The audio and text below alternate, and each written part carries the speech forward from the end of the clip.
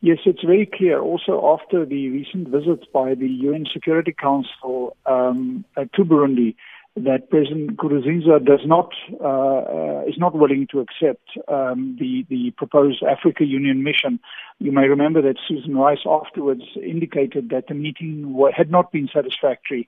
So what is going to be interesting to see if the Africa Union at the assembly level takes a decision to impose a peacekeeping force on Burundi. Now, Burundi is a member has signed on to the PSC protocol, which means that they themselves have to abide by the article in the PSC protocol that says they will not stand by and will accept intervention in the case of gross human rights abuses and so on and so forth. But this is really a very high bar for the African Union to decide to send in a peacekeeping force without the support of the hosting government. And I think we will have to see where this goes. I'm not convinced that Africans are yet ready to go that step. And besides, do you think that there's a consensus position on this? No, I don't think so. I think that there are divisions between African countries and also between African countries and countries in the East African community. You know that Burundi has alleged repeatedly that neighboring Rwanda is responsible for the training of insurgents and destabilizing Burundi. I think that's more of a diversionary tactic than anything else. But that kind of narrative clearly feeds into the divisions. Uganda has not been very successful in the mediation efforts in Burundi, and there seems to be an impasse developing. Burundi and President Nkurunziza is not budging.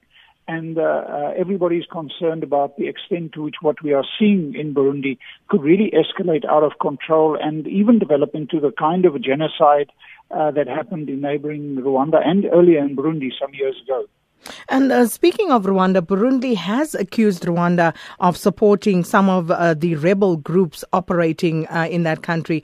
So, as you say, that could have further destabilizing effects. But also you have the United Nations and, they also want to see peacekeepers going into Burundi and human rights observers. And it would seem as though the AU is trying to be at the forefront of this, trying to keep the United Nations at bay, at least for the moment.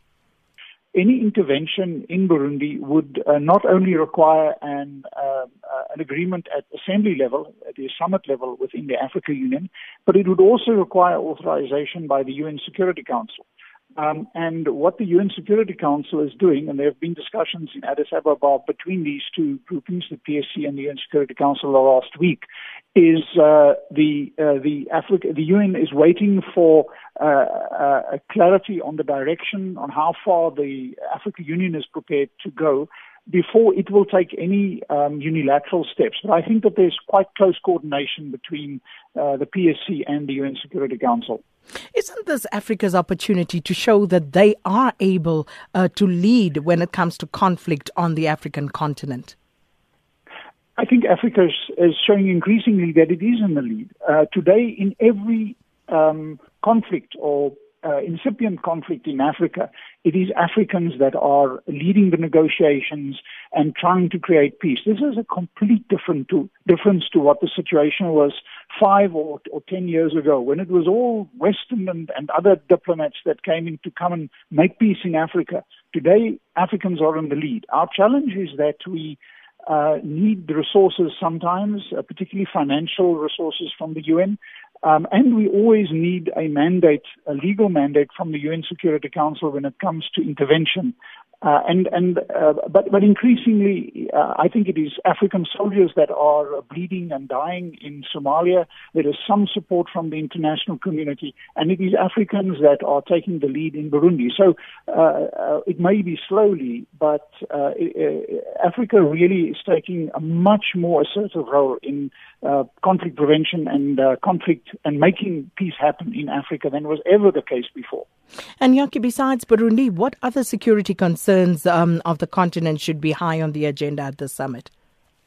Well, I think what has happened in the last week, of course, was the devastating attack that happened in Al-Shabaab on the Kenyan contingent, which has resulted in up to 100 casualties, fatalities on the Kenyan side, and the capture and the withdrawal of some Kenyan troops from a number of bases in Somalia. Somalia remains a problem, and that will be high up on the agenda, and that of course relates to the bigger issue of what to do about radical Islam and Islamist terrorism in the north of Africa, including in places like Nigeria. And I think those are probably the big challenges that will be debated. And these are all long-term development and governance challenges. They are not something that are amenable to short-term military solutions, but really require Africans to take the lead in development and governance and equity in how we move forward on the continent. Of course, particularly in Libya, we are going to desperately need the massive support from the international community. Libya is probably the biggest danger that faces North Africa, given the extent to which we see militants moving from Syria, terrorists moving from Syria into Libya, and the destabilizing effect that this could have in the whole of North Africa.